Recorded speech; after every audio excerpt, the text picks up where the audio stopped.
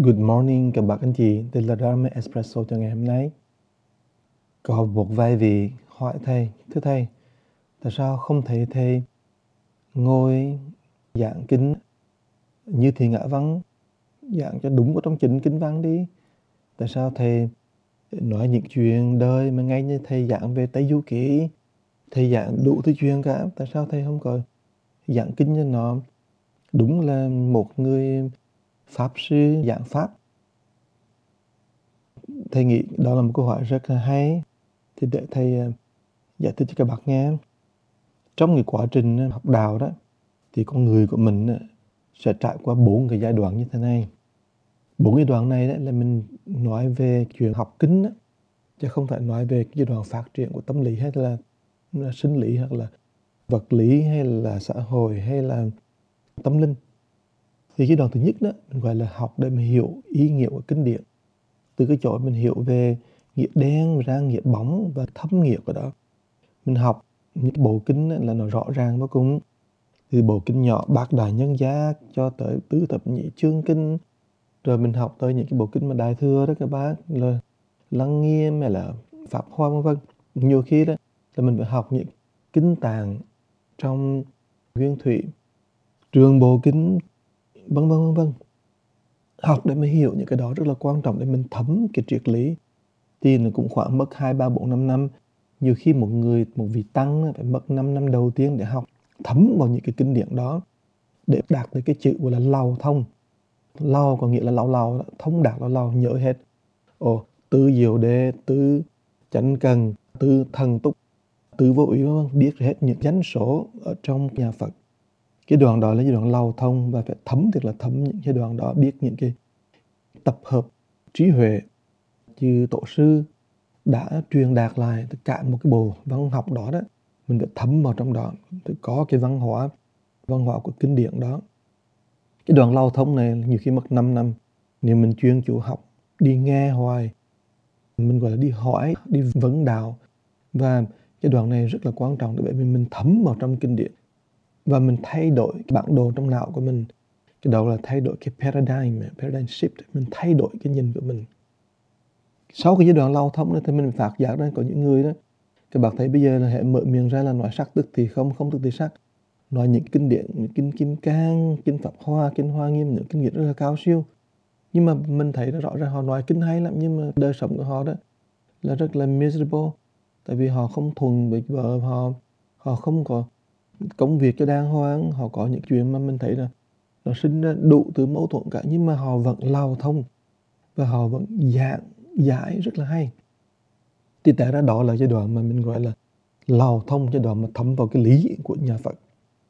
Nhưng mà sau khi mà hồi rồi, nếu mà họ đem cái triết lý đó, họ nhìn đời, nhìn chứ không phải làm như các nhìn á, và liên hệ được với cái lý đạo, nhìn đời mà liên hệ được lý đạo đó, thì từ họ thấy rằng trong cái chuyện này, đây này, cái đạo lý này, cái này là nhân này, cái này là quả này, cái này là duyên này, cái này là duyên này, cái này sinh ra như vậy này, cái này như thế này thế kia.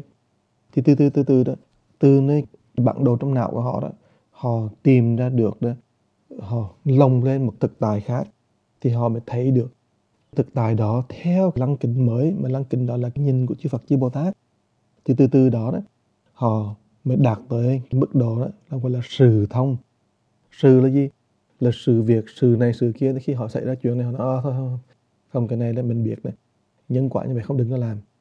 Chuyện này nè, Đức Phật nói thế này, thôi mình đừng có làm. Chuyện này Phật nói thế, thì mình nên làm cái này đi, nên bố thí đi, nên trừ giới đi. Sự thông là rất là quan trọng. Thì sự thông từ từ làm người ta bắt đầu thay đổi từ từ cái cuộc đời của họ. Nhưng mà cái thay đổi đó nó cũng hiểu được chút, nhưng mà nó không có mạnh mẽ và nó không có thật sự nó làm cho mình thay đổi tới cỡ nào được. Nhiều khi mình nhìn những việc đó, nhưng mà đa số những chuyện xung quanh của mình thì mình lại không thấy, mình thấy xa xa. Chuyện người ta thì dễ lắm, nhưng chuyện của mình thì mình không thấy. Nên sự thông, nhưng mà tâm của mình và cái chuyện mình cái ngã mình là chưa thông. Sự thấy bên ngoài thấy cái này đó, nhưng mà chưa đem vào trong thân được, trong tâm được. Và mình có thể đi nói chuyện người ta dễ dàng lắm, nhưng mà nói chuyện của mình nói không được. Cho nên mình không thay đổi được vận mạng của mình.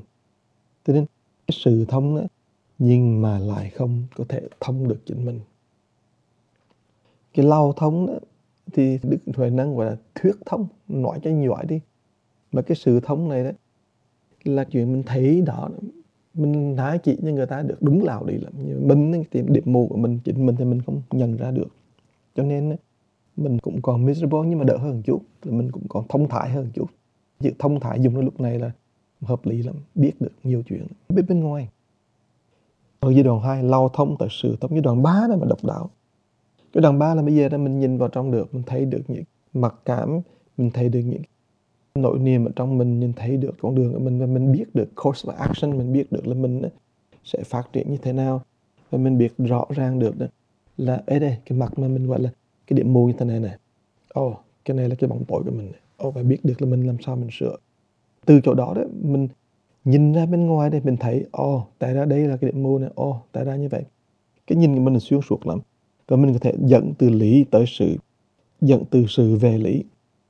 Dẫn từ lý tới sự nghĩa là sao? Nghĩa là triết lý nhà Phật đó, bây giờ mình thấm vào rồi đó, thấm trong người rồi, cho nên mình có thể loại suy ra, mình nhìn chuyện việc đó là mình từ trong bụng mình nhìn ra, chứ không phải từ trong kinh điển các bác. Cái đoạn đầu lao thông là chỉ hiểu kinh điển thôi, nhưng cái đoạn thứ ba này là từ trong bụng của mình đó, mình thấm được cái lý đó, cho nên bây giờ mình nhìn ra mình thấy. Thì nó khác với giai đoạn 2 là cái gì? Giai đoạn 2 là nhìn thấy nhưng mà vẫn chưa thấy trong bụng của mình có nhiều cái bóng tối, nhiều cái điểm mù quá. Nhưng giai đoạn 3 đó thì mình xuyên qua điểm mù, xuyên qua những hạn chế của mình, trong bụng ruột của mình nó sáng ra, thế nên mình thấy được bên kia, thấy được bên ngoài. Rồi khi bên ngoài, cái chuyện bên ngoài đó mình là đem về, mình dẫn lại với lại triết lý nhà Phật, và mình đem về lại với cái bụng của mình, là mình biết đây nè, đây mình cảm nhận này. Cho nên tới mức độ này, cái người này đó họ gọi là suốt thông. Tại vì đã từ kinh điển về tới cách sống và chuyện đời, rồi từ chuyện đời chỗ này họ dẫn lại, trở lại với cái chân lý mà họ cảm nghiệm được. Đến cái giai đoạn thứ ba là giai đoạn không phải là hiểu, mà họ cảm nghiệm được rất sâu sắc, và họ thay đổi được cuộc đời của mình. Người này đúng là một nhân vật đó, mà trong quả dịch đó, gọi là phí long tại thiên, là bởi vì họ tri thiên mệnh, họ biết được cái mệnh của họ tìm được con đường để họ thay đổi chính mình. Cho nên đó, nếu bác mà đi từ lao thông tới sự thông tới suốt thông đó, cái suốt thông là một cái lý tưởng rất là cao, là bởi vì đó mình thay đổi được vận mạng của mình, nó còn hay hơn nữa. Mình biết đó, bây giờ mình nhìn cái chuyện nào là không, tôi không làm. Dù là người ta muốn mình làm, nhưng mình không có please người ta để mà làm. Tại vì mình thấy rõ ràng cái chuyện đó nó làm như cái tâm mình không ổn, và mình biết rõ ràng trong lòng của mình đó, hoàn toàn đó, sáng suốt, và mình nhìn được cuộc đời của mình ở trong một khía cạnh khác, và mình thấy cuộc đời mình nó phát triển theo một chiều hướng tâm linh và hướng thượng vô cùng. Cho nên suốt thông đó là một giai đoạn đặc biệt, làm con người mình biết được cái thiên mạng của mình. Mình không sống là để vì mình làm những cái chuyện mà người ta muốn mình làm. Mình không sống là bởi vì mình thấy cái chuyện đó tiền nhiều quá, danh lợi nhiều quá.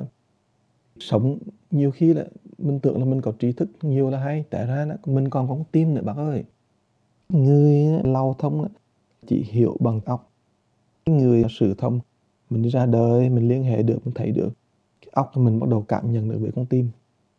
Nhưng mà đến cái thứ ba đó thì không phải là con tim, trí óc nó phối hợp với nhau, mà nó tạo ra cái linh tánh. Cái linh tánh bây giờ này nhìn để mà hiểu được và hướng dẫn cái con người của mình.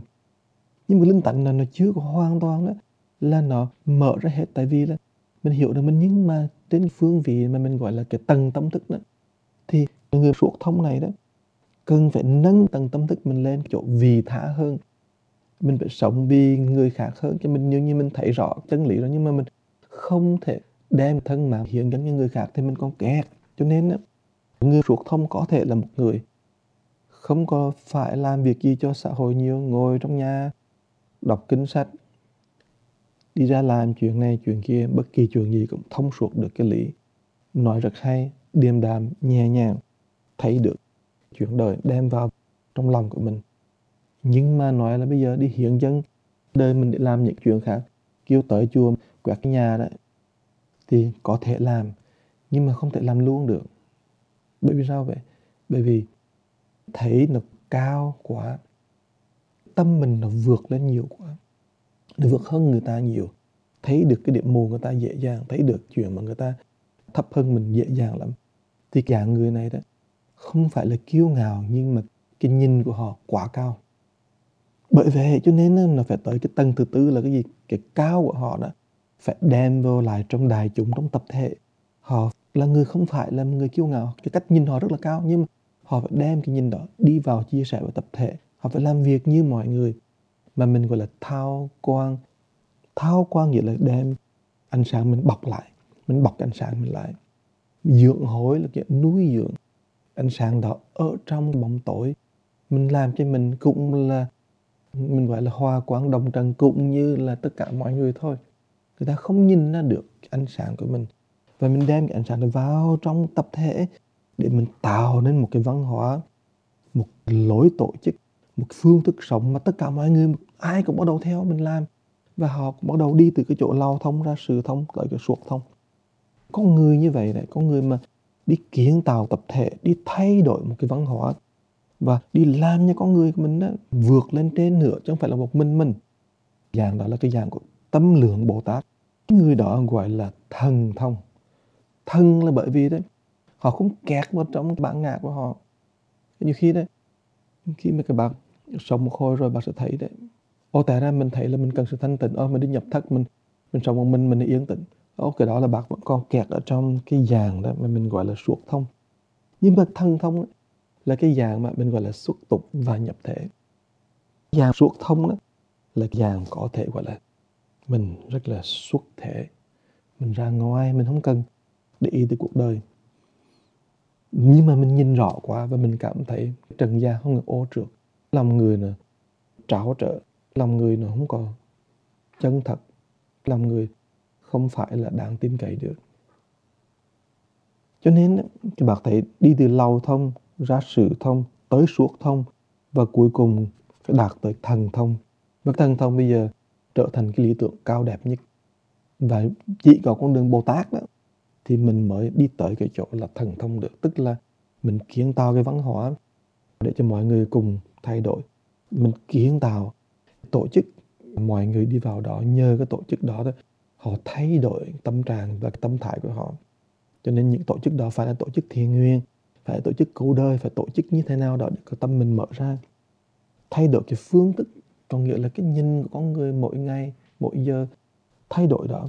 Cho nên cuộc sống của mình nhiều khi có nhiều người họ tranh để mà đạt được cái chức vụ cao. Được, mình cho họ đạt được chức vụ cao đi, nhưng mà chức vụ cao họ có cái khả năng gọi là thần thông hay không? Để mà thay đổi cái văn hóa, phương thức sống hay không? Mà đó là một điều mà chúng ta rất là nên quan hoài cho các thế hệ mai sau. Là vì mình muốn đào tạo những vị lãnh đạo là những Bồ Tát. Mình không muốn cuộc sống của mình càng ngày càng tệ đi. Cuộc sống của mình tức là cuộc sống của tập thể, của xã hội. Thì do đó các bạn biết không?